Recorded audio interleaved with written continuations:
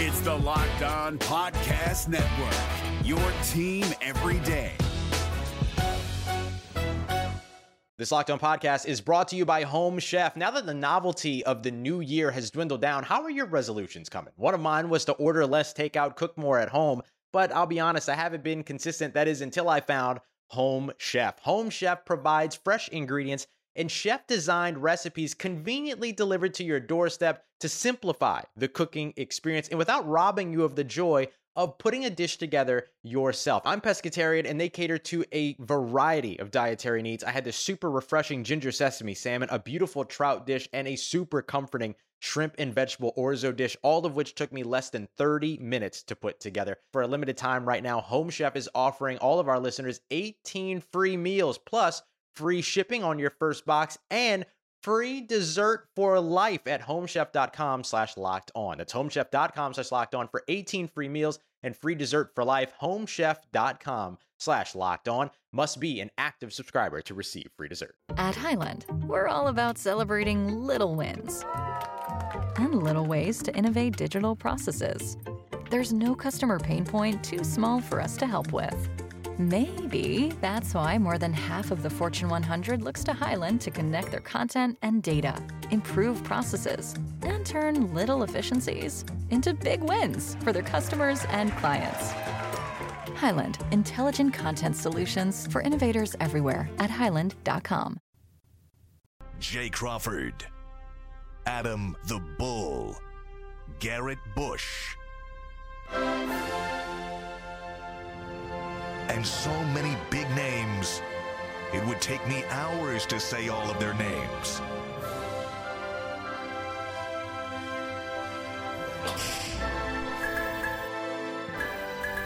The ultimate Cleveland sports show.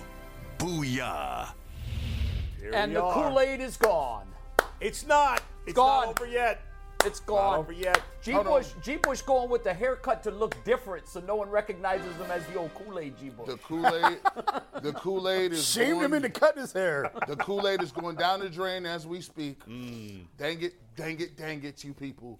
No more Kool-Aid, man. Hey, tell Circle K to do what they do with all of the Super Bowl shirts that no one wins. Send them over to, like, Asia, and you take on.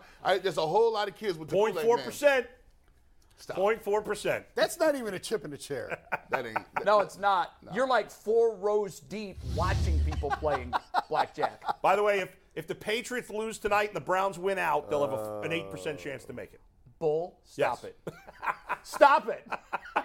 So here's how I can tell you they're officially out of it. Our cleaning lady here at Channel 3 is a wonderful woman. She's a huge Browns fan. We talk Browns every week. She comes by my desk. We have a little Browns powwow. Die hard. Yeah. Like Bull, Kool-Aid, 6-0. We got a chance. We got a chance. I just talked to her this morning. Now I ain't got to watch anymore. We're done. So when the cleaning lady says it's a wrap, that's it. It's a wrap. Yeah, it's a wrap. It's a wrap. Really, really, really tough one. Lord. Where that Bengals or Browns team was that played the Bengals and beat them easily earlier this year, I don't know. They changed quarterbacks, and somehow, I don't know how. That's what I hope we can figure out here today. We've now seen 8 quarters of Deshaun Watson-led football, and this is not the 6th-ranked offense in the NFL. Our offensive production has gone dramatically down. I said last week on the show, not that I was purporting that I think we should change back to Deshaun Watson, to Jacoby Brissett. All I said was this team right now is better with Jacoby Brissett. Well, they did change to Jacoby Brissett on that 4th and 1 play. Yeah, good job. We're going to talk about that. Complete recap of yesterday's loss, which I think is a season-ending loss, 0.4% chance. Tim Couch is going to join us at 11:30. We'll start by grading Deshaun Watson's performance. And don't use just the numbers, because if you look at just the numbers, it looks pretty good. Right. The overall grade for Deshaun Watson, both yesterday and through 2 games, what do you give him? Yesterday, I would probably give him a C+. If I strained hard, I'd give him a B-. Overall, I got him at, I would have to say, overall, I got him at a C- so far for both games. Okay. Because I had him at a D+ the last game. Right. Brad? Look at my face. I was like, what happened to Brad? Did you do yard work yesterday? Hey, now hold on. Now I used to work in the emergency room, and you of age, I was like, I was worried for a second. What to look for is signs of a stroke. I'm like, is one side twitching? Is that eye bigger than the other one? Hey, dog, don't do this to me now. So here's the story. Yeah. He gives a C- for both grade. But, I'm at this point, C- for yesterday and for overall? I'm overall. So you had him as C- then. Yeah, but here, cut the games, right? This thing, I tell you last week when you talk about you run the table, you're not making the playoffs, right? This is for a future play. And I get it. The offense has gone down, but I'm building for something better. This team has some problems. I mean, some problems. I was at Xfinity Center in Maryland yesterday, getting ready to watch Maryland play UConn women, right? Yeah. I'm watching the Browns on my phone. When he went to 4th and 1, I said, you just was getting Deshaun Watson in a groove. Lord. And then we got smart again. Lord. We're going to be smarter than everybody else. And I said, 4th and 1. What he told everybody, he thought he was telling everybody they were going to sneak. Bro. But what he really told everybody is, we're going to pass. Well, and what it told me is, you're above your head. Yeah. Again, you don't get it. We're going to dive deep into the play calling because there were other play calling issues yesterday. Lord, and that play specifically, that's coming up later. That's when I cut the phone off. I first wanted to get Deshaun Watson grades. Let's table Deshaun Watson for now, or let's continue the Deshaun Watson. We'll table the play calling for later. What do you give him? I don't think I gave a grade last week because it would have been F-. Right. But yesterday, C, I guess, and probably D+, D for the 2 games.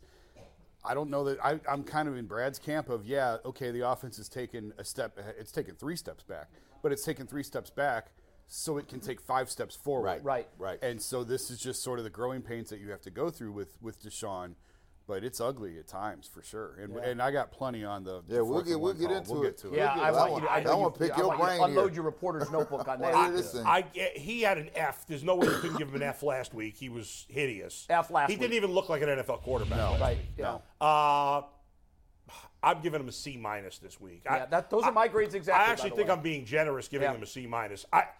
He was bad, guys, and I know the numbers are not bad. The numbers are okay, but it's productivity. I don't think he was bad. I don't think he was bad. He wasn't bad There were guys yesterday. open. That's why I give him a C-. C-. Did not make the throw. That's why he was not seeing the field. This is why I say he wasn't bad, right? This is a guy that's been out 700 days, right?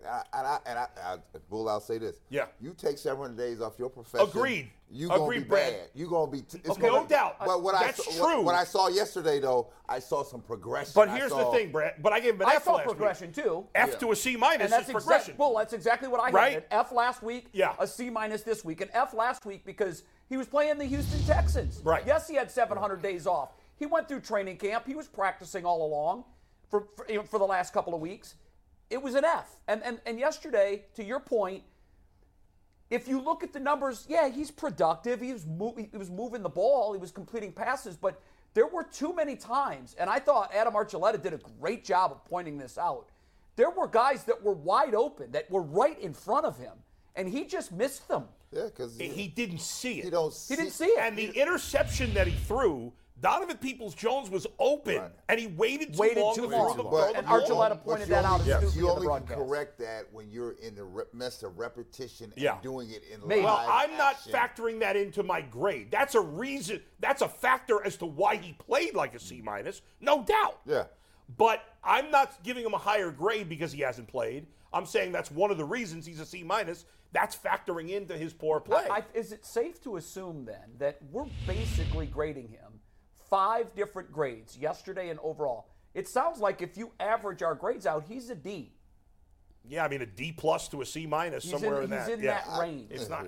Through 5. Now he's had 8 quarters. He's produced 1 touchdown. Guys, I watched the last player drafted in the last year's draft. The last player drafted, Mr. Irrelevant, score 5 touchdowns for the San Francisco 49ers yesterday by the 3rd quarter. Early in the 3rd quarter. Let me tell you something. I don't care. And he's had 1 week of practicing as the starting quarterback. Let me say, but you've been removed. Yeah. I'm telling you, if you've been in sports, if you remove yourself from sports for any short period of time, it's tough, right? Now you do an extended stay out, watch them all struggle. And it's going to come back to him. We way underrated. We underrated how much a factor this is. Yes, I did. All of us. I didn't. I said there was going to be plenty of rust. No, but you didn't think it was going to be this bad. No, listen. I jumped on you guys when you guys all said by halftime, by third quarter. I didn't say that. I thought there'd be rushed too, but I didn't think it would be this bad. I know, but what I said was, wait a minute. We're talking quarters and not weeks. But I will say that comparing to other quarterbacks to me doesn't matter because, I don't care what Brock Purdy did. He's on a much better team with a much better coach. Is he? Yeah, and they were playing a much worse opponent. A much better team? Oh, yeah. Offense? Yeah, way better. They got McCaffrey. We've got Chubb. No. See, here's the thing. Tight end? We've got a top 3 tight end in the league. And Brad hit on something. Go ahead. This team got major holes. They got major holes, dog. They got major holes. I'm going to keep it real with you. When you see those, matter of fact, Joe Burrow, he didn't play that well yesterday. He didn't kill nobody. Joe Burrow was medium. Like he figured it. I thought he figured it out. He got it going. The penalties got him going. I mean, if you look at it, right, it's comparable, right? Joe Burrow was under duress. Joe Burrow got a lot of pass interference calls. Yeah. He got a lot of calls that put him in a position. I thought every penalty was a good call, both teams. I didn't think there was one bad call. No, but they were all against the Browns. And he made a really top flight throw to Jamar Chase. That was the difference, right? But for me, when I watch this, you got a problem here. See, when I watch this game, have you noticed what the offense has moved to? Mike McNuggets said it in the postgame show. Everything with Chubb is east and west now. Stefanski does not run the ball very well out of shotgun. If you're looking for the most comprehensive NFL draft coverage this offseason, look no further than the Locked On NFL Scouting Podcast. Join the draft dudes, Kyle Krabs and Joe Marino, as they go position by position through the NFL free agent class and into the star-studded crop of college stars who will be selected in the 2024 NFL Draft. If you want to know who your favorite NFL team should be adding to its roster, you need to check out Locked On NFL Scouting, available on YouTube and wherever you get your podcasts. Part of the Locked On Podcast Network, your team every day. And so if you're going to tell me this is the new way that these two guys are going to coexist, it ain't going to work like that. You can't fix that in season. Well, that's something that's going to take time in the offseason. It's another thing we didn't, none of us thought about that. That's not true. It's called, hey, let me change this play. Run plays get changed every week. Well, they did run. He was under center more this week. But the majority of the time, he's in shotgun. Have we seen a single RPO, like a real RPO? We talked about he did. He did the shovel pass. I saw one or two, but I thought the RPO was going to be the secret weapon for this team. It will be. I have not I'd like to see it. Here's the thing, too. When you're watching these other teams play, Stefanski is good at scheming open medium stuff. When you watch these other teams play, they got dudes wide open. I mean, guys just nowhere in 10 feet of them. When we play, it looked like the Browns is playing in a phone booth. It's every route. It's contested. But there were times where guys were open and Watson didn't get him the ball. There is. The one time he overthrew. The one time he threw it too late, and there was a one time they brought an all-out blitz, and it was a drag route open for with Amari Cooper. But generally speaking, it was that way with Baker. It was that way with Jacoby Brissett. Well, nobody wide open. You know what I see here, G? They're a top 10 offense. What are we talking about? This is what I see here. The Browns are, to me, a very scripted team, right? There is no feel of the game coaching going on the sideline. I'll give you a case in point. So, my daughter's at Maryland, right? So they had a roster of 10 people, right? And then they were coming out the gate sluggish, right? Now, this is a national championship coach. You know what she did? Because you have to have a feel here. You three, y'all ain't playing no more. I'm going to go with these 7 right here, right? And they start winning. These 3 can't even get the game no more, right? You have to have a feel for it. When I saw this thing on 4th and 1, I said, the game didn't tell him to do that.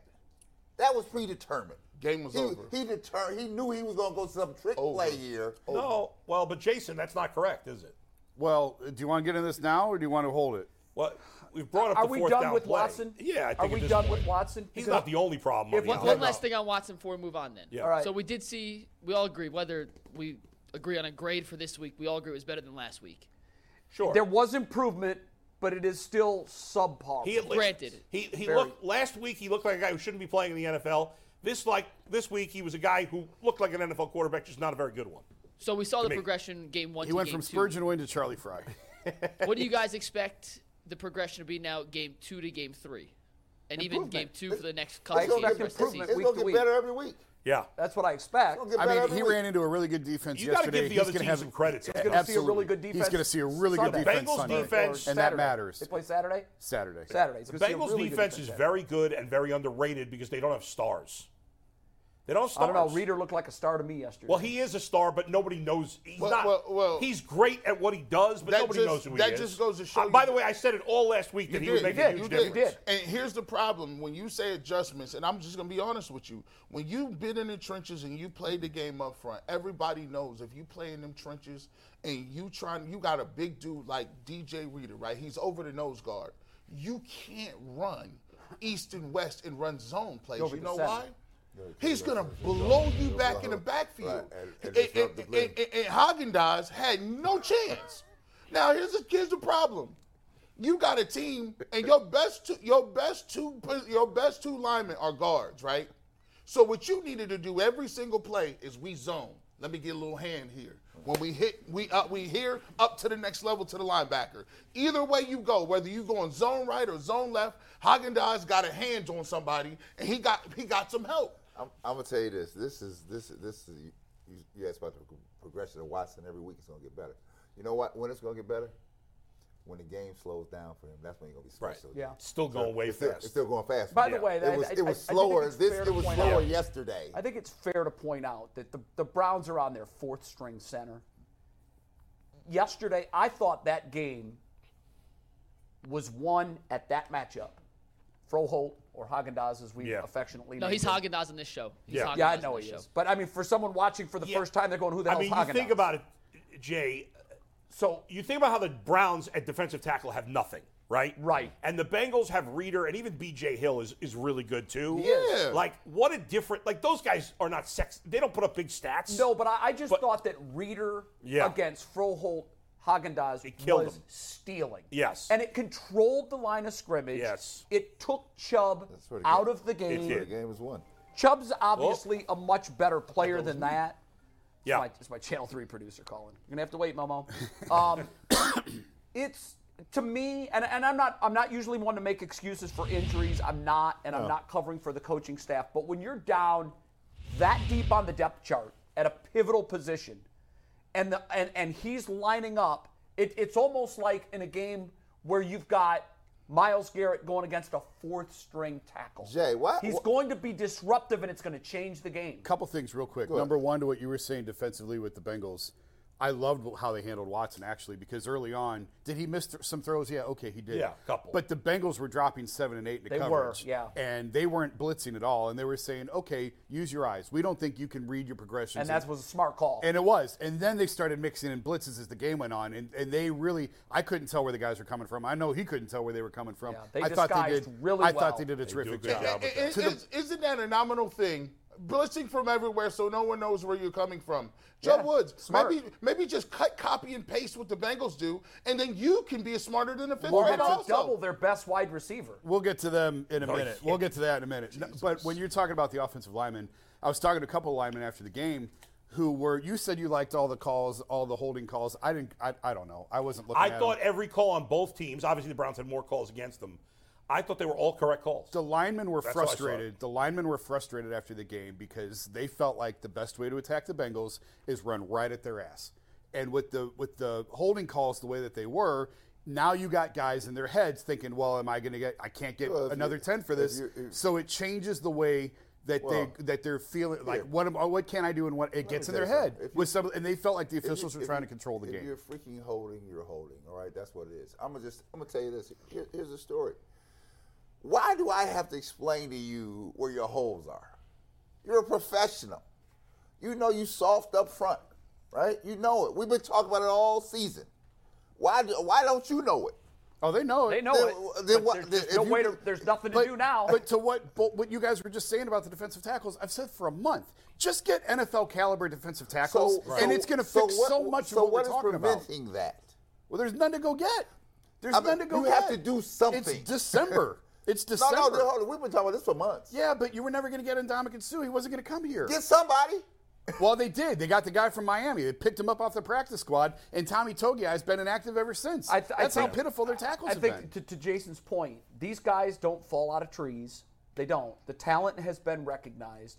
The problem goes back to the construction of this team. Yeah, they blew it in their analysis of defensive tackle. And that is, I think, one thing we can all agree on. Yeah. And it's funny. We've got arrows pointing at everybody now. We're talking about Watson, Stefanski. Now it's going to Andrew Berry.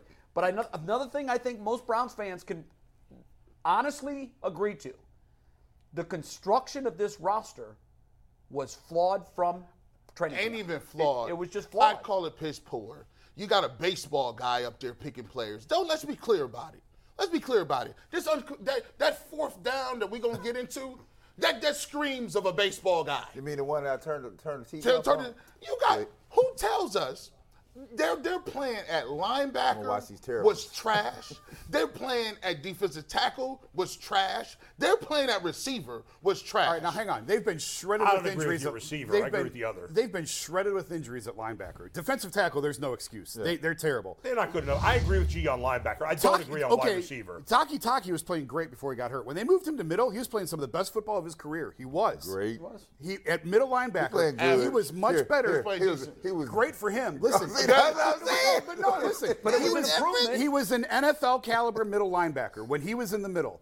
And obviously Anthony Walker went down early. Walker before that. Walker went down early. When AWOL goes down, that was the heartbeat of the defense. You got listen. It was. Gee, here's the other thing. If we're gonna say it's a baseball guy, it's a this and it's a that. Yeah. Well, we were all saying they were very talented going into the season, were we not? They are at certain positions, and I could do two things at once. Well, and I said the defensive tackles was terrible too. You did. But besides defensive tackle, I think most, and maybe wide receiver, which is proven to be wrong because Donovan Peoples-Jones has become a legit number 2 wide receiver. I wasn't wrong at wide receiver. You know why? Yeah. Because when you take a look at other teams and you take a look what Deshaun Watson does best, he throws the deep ball well. You banked on Anthony Schwartz being your deep guy. They have no speed. Well, they don't threaten me anywhere. Yes, you're right about that. They do need to get a speed guy. However, Donovan Peoples-Jones has established himself as a legit starter. No question. Underneath. No doubt. No, he's been their best deep threat. He's made a that ain't saying much. They weren't trying to throw deep. They're not trying to throw deep. Well, they should. Hold on, let me say. Well, they want him to get his feet under him a little bit Donovan Peoples-Jones has been a legitimate best deep threat. That don't make you no star. That's crazy. There's a difference. No, he's not a star, but there's a difference. He is a legitimate number 2 so here, right let me now. tell you. And he should have made that catch in the end zone. He should have made the catch. I don't know why he let it come to him. I know. Plenty of times get that this ball. Year, I like the way he's played, but I'm just telling you that here, if I got Cooper, the superior route runner, right? You need a deep I need a deep, serious guy on the other side, right? I still could have Donovan Peoples-Jones on the team. He still Agreed. He can still do good things, but he's not that guy. Let's not say that. Yeah, we understand they need one more receiver, and they did get it wrong with Anthony Schwartz.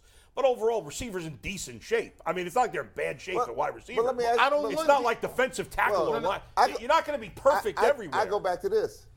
Who is calling the shots? Because I told you in August, Anthony Schwartz was worth nothing. You're wasting your time. Okay, but there's a guy worth nothing on every roster. You're missing the point. Yeah. You got Schwartz here. The D-line problem was obvious back then, too. The linebacker problem was there, too. Who is doing this? Who is constructing this team? And let's be clear. When we speaking from a level of we just want the Cleveland Browns to be solid. I don't give a damn about solid.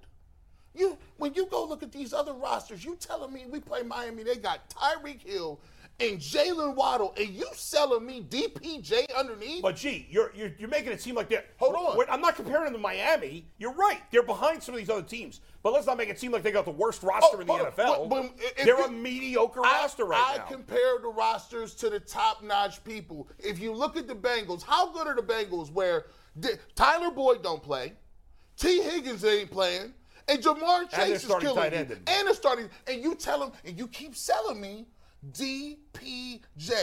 Yeah, but they wait got a second. talent that can wreck your squad with one guy. Hold on, G.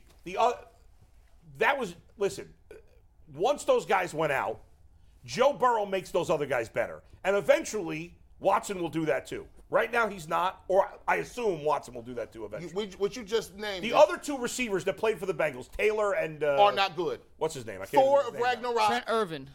Thor. Yeah, those guys are nothing players. And Loki. Those guys are nothing players that Burrow makes better. So this is that flea flicker. I mean, he was wide open, Trent Irwin. So you telling me at 3 levels, yeah, their backups are better than your starters. They don't need their starters to come out here and do anything. And if they did have their starters, they would smoke you. And even when they didn't have the receivers, you didn't have the wherewithal to double their best receiver, and he still got 20 targets. By the way, that was one of the most egregious things I've ever seen by the Browns this year. To not double team Chase when he's the only real threat in the passing game. That's there what I is want to no go to corner now. in the league. Guys, there is no corner in the league that can consistently stop Chase. And that's what I want to turn to. Go back to that. Go back to that graphic. McNuggets. Jason, here. Look at this graphic. Look at this graphic. Talk to him, Jason. Let me tell you what happened. He met the challenge yesterday. He threw a card down in preseason. I'm better than everybody you got. I'm better than everybody you got. He came to the table yesterday. I have to tip my hat to you because he was like, I'm here. He's a dog. I'm here. And I tell you who else answered the bell yesterday for the Bengals? Von Bell looked at DPJ like, you a Michigan dude. Yeah. I'm coming to get you. I saw him in his grill all day yesterday. All day he was in his grill. DPJ had a pretty good game yesterday. Listen, Von Bell was hitting him like nobody's business. He was physical. Yes, he was. But DPJ got his. Cooper. No, DPJ had more yards than Chase for the record. Cooper's also hurt. I know. So here's what I want to talk about because as I'm watching the game, first of all, before the game started, and you know the inactives. I mean, I figured that Higgins wasn't going to play, and do you need something? Are we moving off the Chase thing? Because if we are, I know Jason had a nugget. No, we're going to Chase. Oh, perfect. Okay. I want to dive in deeper on that. Why? Well, the assumption was Higgins was going to play. He had it. When he didn't start the game. He tweaked it in pregame. Yeah, and when he didn't start the game, rarely do guys get better from 1 till 4 o'clock. Right. So when then Boyd gets hurt on the second play. Right. So right away, I'm saying, okay, we just neutralized their best player because we don't have anybody else to worry about. Right. All of their big pass catching threats were off the field. Their second, third, and fourth best pass catchers were all gone. So you've got one guy. Okay. And I immediately said, okay, now we're going to bracket. We're going to double team. Chase. And he's basically, you're going to tell the other team, we're not going to get beat by your fastball. We're going to take him away. You're going to have to prove that you've got other guys that can catch the ball. And I kept looking, going, wow, it's still Ward one-on-one. It's still Ward. He's got no help. No help. Now, Ward's a great player. Chase is, in my view, the best wide receiver in football. So if you give me the best wide receiver against the best defensive back in football, unless it's Deion Sanders, I'm taking the wide receiver every time. Every time. And so, Chase killed us.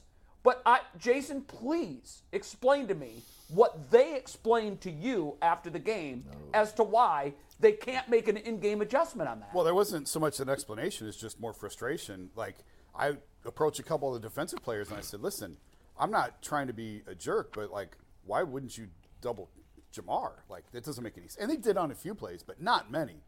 And basically, all the feedback was, that's a very valid question, and I don't have a very good answer for it. Not good. Was Stefanski asked? Yes. And he said, like, they at times tried to take him out, and Jamar made good plays. But, you know, I mean, it was the typical Kevin answer that you're going to get in that situation. But Jamar, 15 targets when there was nobody else on the field is inexcusable. Now, Belichick would have put 3 guys on Jamar Chase. He would have put 3 on him. He would have forced someone else to beat him. Yes. And now that touchdown, by the way, he was being double teamed. He was. It was a perfect throw. Like, there was only one Chase spot didn't to even throw. know it was coming. Not to the last second. And Denzel didn't see it either. Right. Never saw it until it was by him. It was a great throw. 100% great throw. It was all on the quarterback. In the fourth quarter, especially third and fourth quarter, they could have gone to Jamar on every play, and it felt like they did. Yeah, he was in man coverage, and he knew exactly where he was going. He got to his spots, and their chemistry is so good. Oh yeah, and that's not. And listen, I don't think Denzel's had a very good year. That's not on Denzel.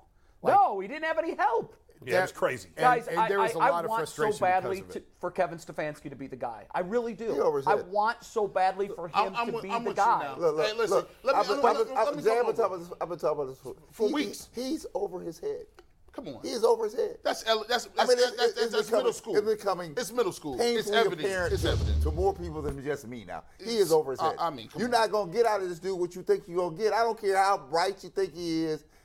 How many degrees? He is over his freaking head. That is football 1-0-1. I do think it's funny that most people thought they were going to lose. They lost, and then we want to fire the coach again. Listen, I understand there's an argument to fire Kevin Stefanski, no doubt. Well, it's not about the result. It's about the process. Right. Okay, fair. The process was wildly flawed. I would not fire Stefanski. I understand the argument for firing Stefanski. I think there's a chance he will get fired, especially because Jimmy Haslam, you never know. I mean, he's told why. But let me say this, and this is not a reason not to fire him, but let me ask you this honest question. If they do fire Kevin Stefanski, percentage chance that Jimmy Haslam hires the right guy? I don't care. Sean Payton's out there. I don't care what the There's no chance Sean Payton's coming here. Zero? Wait, zero? Zero. Okay. Well, first of all, you'd have to give up draft picks to get him. So here it is. First of all, let's that's a bifurcated. Well, no, just route. but what do you think? Stay with the first one. Yeah. You talking about firing Stefanski? Yeah. Has he committed enough offenses to be fired? I don't think so. He absolutely has. I do not. I don't think let me so. Tell you, my win vein is swinging to yes. I don't feel as good about him as I did in the beginning of the year, obviously. Let me tell you what I see. My eyes see this, right? In-game management, awful. Understanding situation, horrible. Utilization of your high-profile players, awful. Terrible. Right? Assisting the defensive coordinator to make in-game changes. Non-existent. Not here. Controlling your own sideline. When you see somebody on your staff screwing it up and saying, overriding you, you better get on it or you out of here. Oh, awful.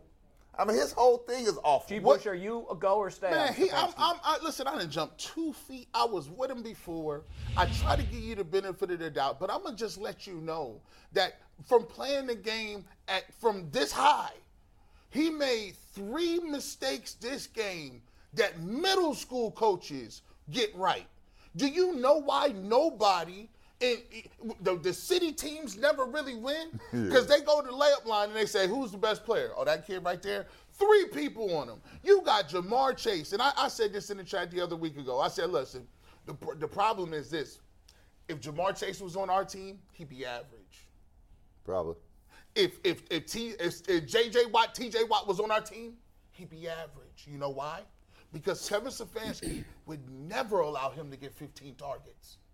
Just the same way when we asked him to run the ball, and the Falcons did it 20 times in a row. He'll never do it.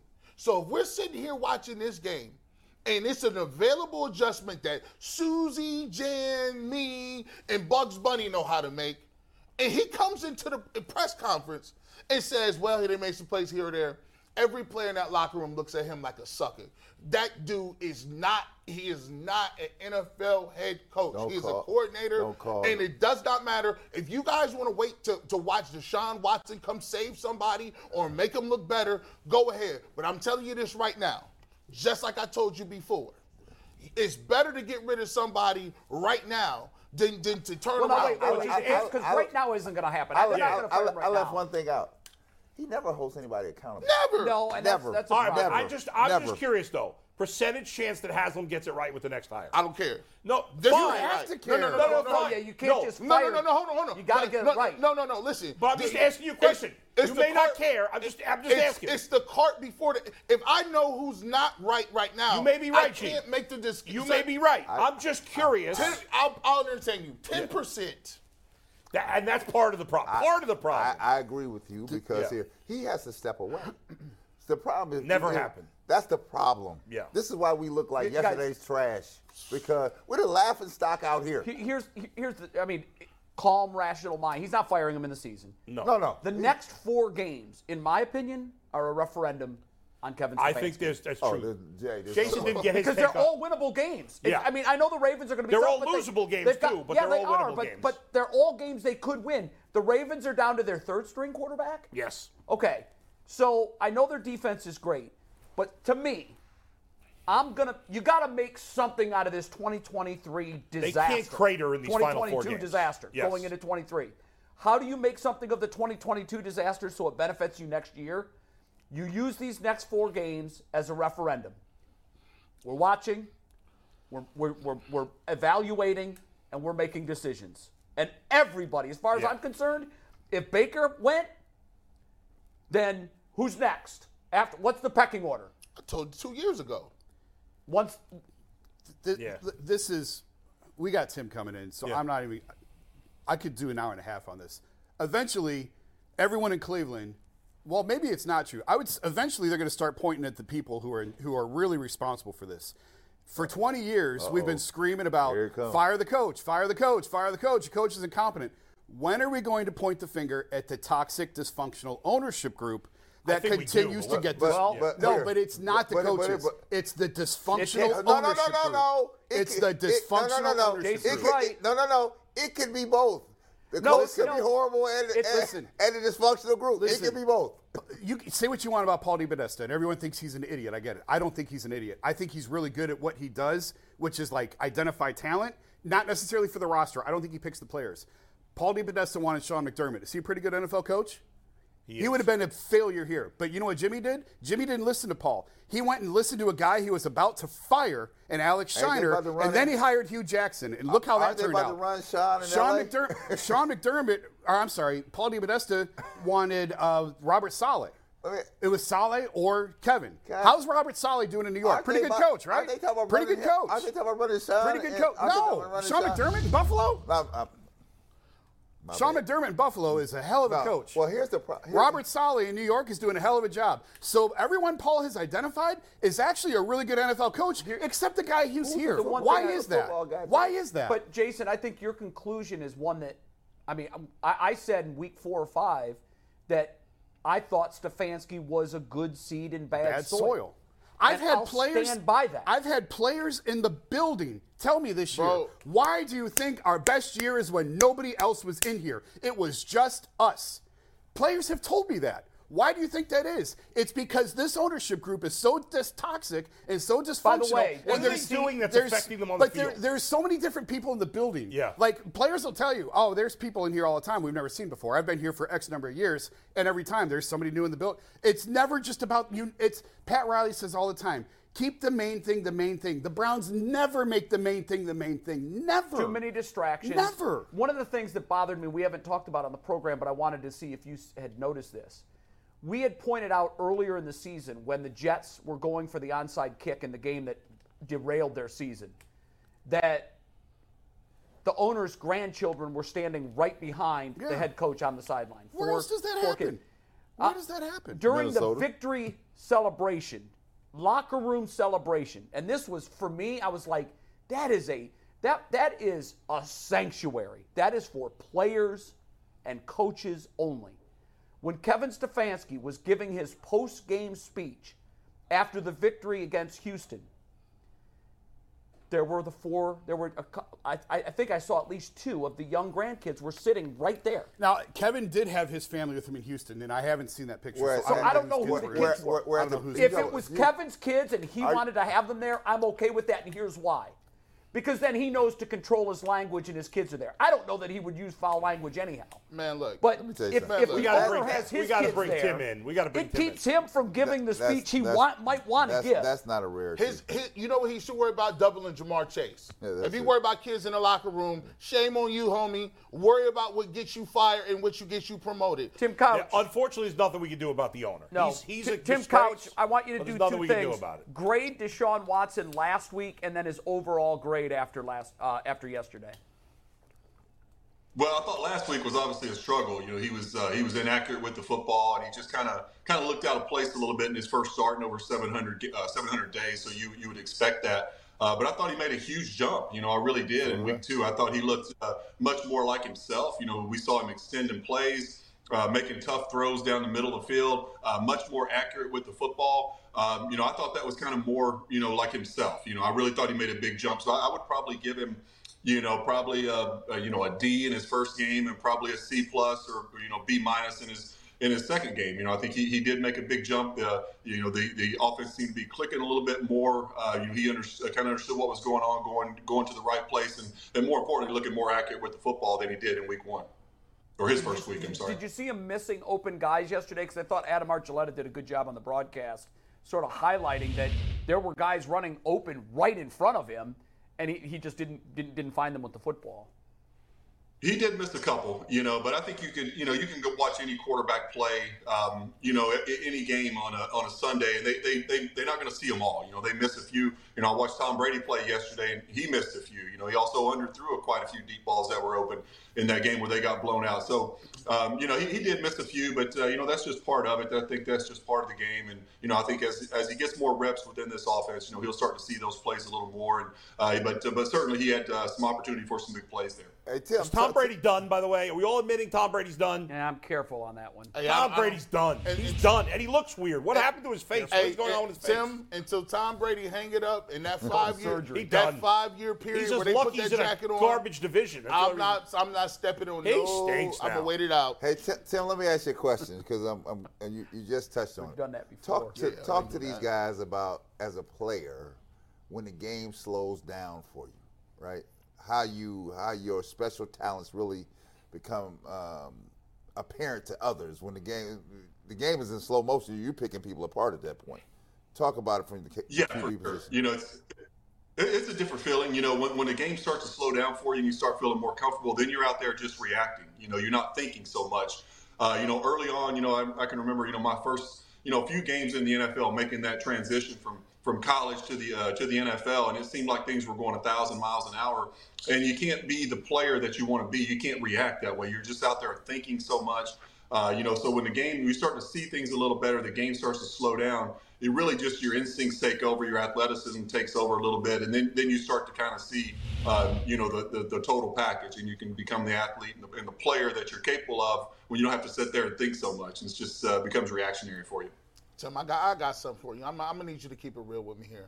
I'm going to need you to go ahead and tell me from your playing experience. We haven't even really touched on this, man.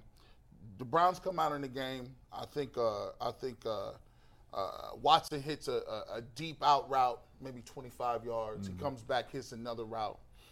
They get down in the red zone area, and they bring in the backup quarterback to run a corner route, and he hasn't as a competitor, first and foremost, in the starting quarterback, how does that make you feel that you coming off the field? It's disrespectful. And you got a rhythm. You feeling like, I saw a couple plays. I got some success now. Tell me what would be going through your mind if you were in that circumstance. I'd be absolutely furious. Like you said, Deshaun was looking great, man. He had some great throws on that drive, and then you get down to a 4th and 1 situation, and you're going to bring a quarterback who's ice cold off the bench and ask him to throw a tough route, a corner route, on a critical down and situation in the game. And when you got a quarterback who's out there who's filling the game, filling the flow of the game, and who's throwing the ball well, I would have absolutely been furious. I thought when Jacoby came in, like everyone else, this is going to be a quarterback sneak or maybe some type of gadget play. But to have him come off the bench ice cold, like I said, and try to throw that route, which is a tough route to throw anyway, and try to hit that is a tough ask for Jacoby to come off the bench and do. But I'm sure Deshaun didn't appreciate that, didn't like that. I know I wouldn't as a player. I would have given the coach a kind of a little side-eyed look on that one. But, I didn't understand that play call at all, man. Not at all. Ridiculous. It made plenty of criticism deserve it. And I guess I wouldn't have brought Jacoby Brissett in at all, but if I did, I'm gonna run him. But I don't know. There's just so many. People complain about the penalties. Tim, did you think any of the penalties were bad calls? I know there were a lot of penalties, but I thought the calls on both teams were actually all the calls were good. I don't know. I thought the referees did a good job, even though it was boring to watch. Yeah, I agree with you. There were a lot of flags. It seemed like there was a flag on almost every play. But you go back and you watch the replay, and you're like, yeah, that was it looked legit to me. That was a holding or whatever they were calling, hands to the face one time when Clowney got a sack and it got called back because of hands to the face. That was obvious as well. So it was a sloppy game, really by both teams. A lot of penalties, but like you said, I think most of them were probably justified. Tim, sorry, Jason. I'm curious from your perspective, like. Obviously, the Bengals' offense has not looked good against the Browns at all. Like, Joe Burrow looks great against everybody else. He hasn't looked good against the Browns. He played better from the second quarter on. But talk about that adjustment. Like, you're going into the game an hour and a half before the game. You think you got your full complement of receivers. And then Higgins tweaks his hamstring in warm-ups, and Boyd dislocates his finger on the second play. Obviously, the offense was really out of sync for the Bengals the first quarter and a half. How tough an adjustment is that as the game's starting? Extremely tough. You go all week with a game plan with those guys, and then all of a sudden, you don't have them. So there's a lot of adjustments that go on. But, when you have a guy like Jamar Chase, and you can just go back and throw him the football, especially if the Browns aren't willing to double team the guy, the reads become simple for a quarterback at that point. If you see a too high safety, more than likely probably going to be a zone look. You're going to go through your reads. But if you see a single high safety and there's man coverage out there, there's really no read to it. You trust that your guy, Jamar Chase, is going to beat Denzel Ward or whoever it is lined up on him, and you just give him a chance. So, it really simplifies the game. It makes it easy for a quarterback when you have a guy like that on the outside who can just, dictate coverage. It's, like I said, if they roll to him, they double team him, you go somewhere else. If they don't, you take your chances with him one-on-one. So, but it was a big adjustment. You could see they were trying to work through that process of losing those two guys so late. Before the game started. So tough deal for them, but they managed to do it, and they put up a lot of points, and their offense really got rolling there, especially in the second half. So, Tim, tell me this, right? You warming up, you got a game plan, we didn't strategize all week how we're going to go against this team, the Bengals, and then when you find out the information that Higgins is not playing and Boyd is not going to be in after the second round, who makes the adjustment? Who says, scrap that? We're going to double Chase from here on out. Whose call is that? Is that Stefanski's call, or is that Wood's call? I would say a little bit of both. I would say more than likely it'd be more on the defensive coordinator to say, we have to stop their best player first and foremost. You guys mentioned it earlier, the reason the Patriots had so much success for all those years was that's what they did. It's simple football. You stop their best player and you make someone else beat you. And, for the Browns just to sit there and let Jamar Chase have whatever he had, 10 catches or so, and just continue to catch those 15-yard out routes and just all those little easy throws he was getting, like at some point you got to come up and say, all right, we're going to stop this guy, especially if they're down two wide receivers. Let's make somebody else beat us. Like Jamar Chase can't beat us. Like Joe Burrow and Jamar Chase looked like they were in 7-on-7 in practice. Like it was too easy, man. It was just pitch and catch. So you got to make that adjustment, and to me, that would probably come more from the defensive coordinator saying, I can't sit back and watch this anymore. Like double team the guy, roll coverage to him every time, and if somebody else beats us, then shake their hand. But you can't let their best player just sit there and have a field day on you like that. Tim, I want to go back to the holdings that you were talking about. You said you thought all the penalties were legit. Both said the same thing. I was talking to a couple of linemen after the game who felt like the officials were trying to set a tone early almost and control the game. That's something we don't ever really talk about or think about. How often does that happen where the officials sort of make their mark early, especially with linemen, on what's allowable and what's not? Because it got to the head of some of the linemen of like, what can I do? What can't I do? What's allowed? What's not allowed today? Because they felt like they wanted to go right at the Bengals. The best way to run the ball was to go right at them. But some of those early holding calls sort of threw off a couple of the linemen. If you're looking for the most comprehensive NFL draft coverage this offseason, look no further than the Locked On NFL Scouting Podcast. Join the draft dudes, Kyle Krabs and Joe Marino, as they go position by position through the NFL free agent class and into the star-studded crop of college stars who will be selected in the 2024 NFL Draft. If you want to know who your favorite NFL team should be adding to its roster, you need to check out Locked On NFL Scouting, available on YouTube and wherever you get your podcasts. Part of the Locked On Podcast Network, your team every day. Absolutely. Yeah, it's a very good point. I think each game the refs are going to call it a little differently, and you kind of get that feel, that vibe from them early on in the process. And you say, well, this is what I can get away with today. Some officials will let the the little grabbing and holding a little bit go on, and other officials are going to call it every time they see it. And really, they could probably throw a flag on about every play if they wanted to. This officiating crew was a little more willing to throw those flags, and so for the offensive linemen, defensive linemen especially, you really got to adjust to how they're calling the game. If they're going to call those, you just can't do it. You can't get away with it like you maybe did in the previous game, or more so throughout the season. But it is an adjustment. It's tough on those guys. It's really tough when they come out there and they're trying to like you said, establish that run game. They're trying to fire off the ball, trying to be aggressive, and the officials just aren't really letting them use their hands and pull and tug on these guys like some officiating crews do. So it's a huge adjustment for those guys for sure. I want to go back real quick to the Jamar and the double in the conversation. Whose call is it? Joe, it's the coordinator in that. You've played for offensive coaches before. Chris Palmer was an offensive coach, offensive background. How often does the head coach go over to the DC and say, change that? I don't like what we're doing there. It doesn't look like that ever happens here. I watch fairly frequently, and it doesn't look like Kevin and Joe talk very much at all in the moment. Maybe they are when I'm not looking. But how often does the head coach go to the DC and say, hey, we need to change something? Or does he leave it with full autonomy? I think everybody's a little bit different. Later in my career, I had Butch Davis, who was obviously a defensive-minded coach and been a defensive coordinator and things. So he would get involved on the defensive side of the ball quite a bit. And he really didn't say, and vice versa, he really didn't say much to Bruce Arians, the offensive coordinator, because he kind of let Bruce run that. I think it probably, comes down to what side of the ball their background is and whether they feel more comfortable. They've been a defensive-minded coach or an offensive-minded coach. They kind of lean more towards helping out on that side and let the other side of the ball kind of do their thing. Has been kind of my experience. They certainly will say stuff here and there, but they definitely have they become more vocal in what they feel most comfortable with, I think. So you will agree that the head coach is the manager of the operation, right? Like I've never been involved on a team where the head coach didn't have the ultimate say when something was going sideways, right? And willing to put his imprint out there and say, hey, we're not doing that. Right, I don't see that happening here, right?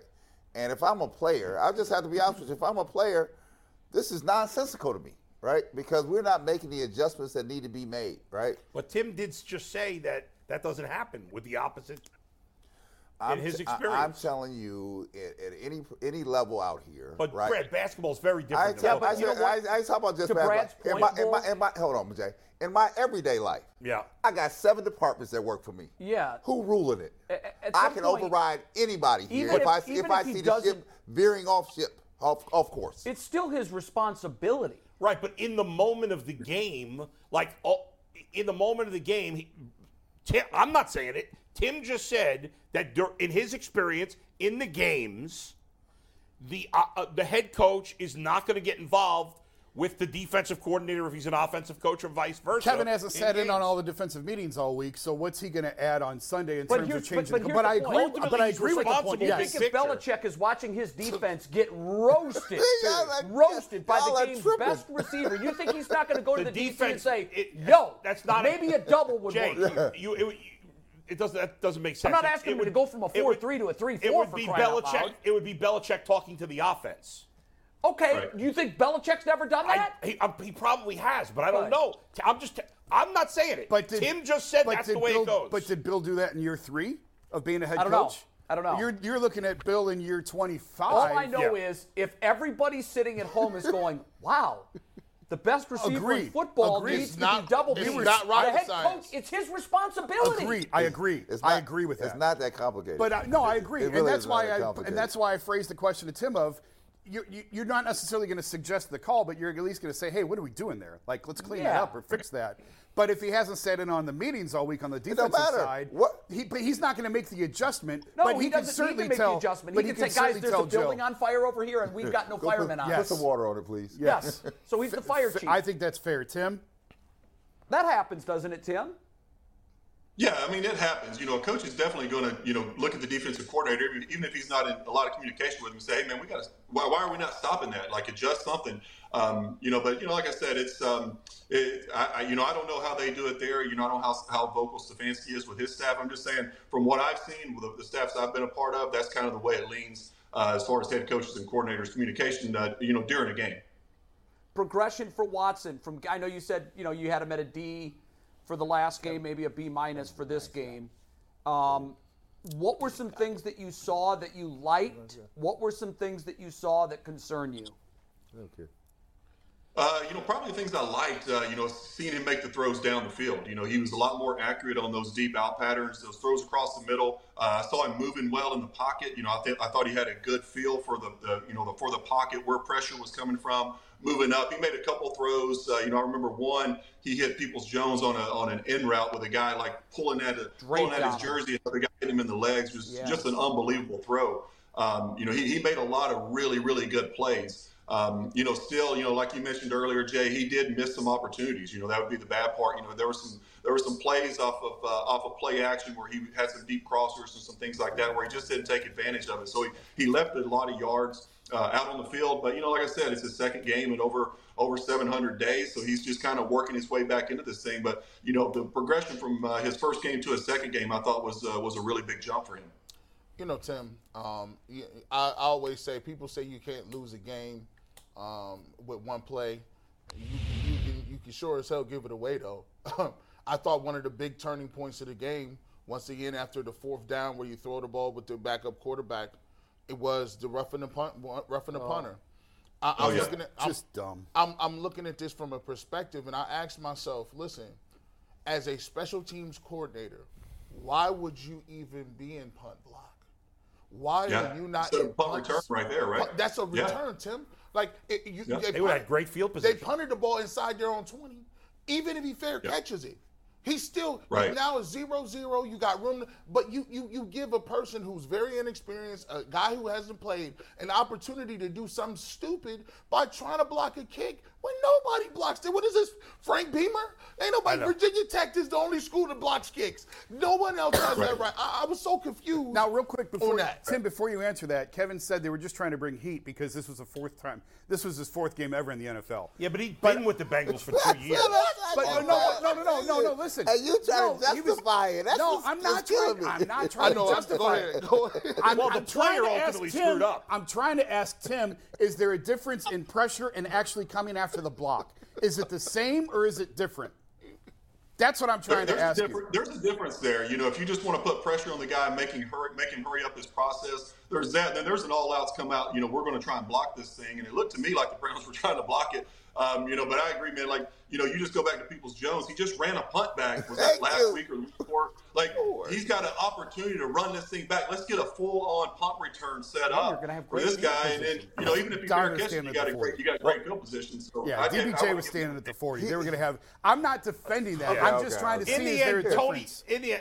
It's on Tony Fields is the most to blame over anybody. That's not even on. It's not on Prefer. He tackled the punter. Yeah, it's not on Prefer. It's totally on Fields. Prefer sucks, but the players screwed up. Here's the problem. Nobody seems to have a understanding the situation of the moment. A situation of the moment. Right. You don't run that. You just don't at that point. No one's arguing, but we can't give the player a pass. Left in the quarter. I don't need to shoot with 20 seconds. I'm going to shoot with 3 seconds left. So to your point, Brad, on that, the one thing that all great coaches will do is take responsibility for their players' penalties. Yes. Ultimately, the player commits the foul. Yeah. But the foul is being committed under the coach's regime. Is he tolerant of these things? Is this a problem? The Browns, I believe, are 24th in the league. 24th in the league with 6.4 penalties per game. Yesterday they had 9. Guys, they gave the Bengals a full 98 yards, almost a full football field. That first touchdown drive was all. The Ronnie Harrison defensive holding. Yeah. Both touchdowns. That kept the drive going that led to a touchdown. Yeah. I don't think the Browns were that far off yesterday, but again, it's what we talk about every week, which goes back to the coach. Layers. It's the accumulation of the little things. It's the layers. That's why this team is 5-8 and outside of the playoffs. That is reflective of when you. I don't care what sports you play. When there's a lot of turnovers, penalties, whatever. That's a direct reflection on the coaching. Yes. That's direct discipline. The discipline that is not there. Let's let Tim hit. Tim, thanks, buddy. Yeah, Tim, great stuff. We appreciate it. Great stuff. All right, appreciate you guys. Appreciate you, man. We'll see you next week. I think when it comes to listen. If you're looking for the most comprehensive NFL draft coverage this offseason, look no further than the Locked On NFL Scouting Podcast. Join the draft dudes, Kyle Krabs and Joe Marino, as they go position by position through the NFL free agent class and into the star-studded crop of college stars who will be selected in the 2024 NFL Draft. If you want to know who your favorite NFL team should be adding to its roster, you need to check out Locked On NFL Scouting, available on YouTube and wherever you get your podcasts. Part of the Locked On Podcast Network, your team every day.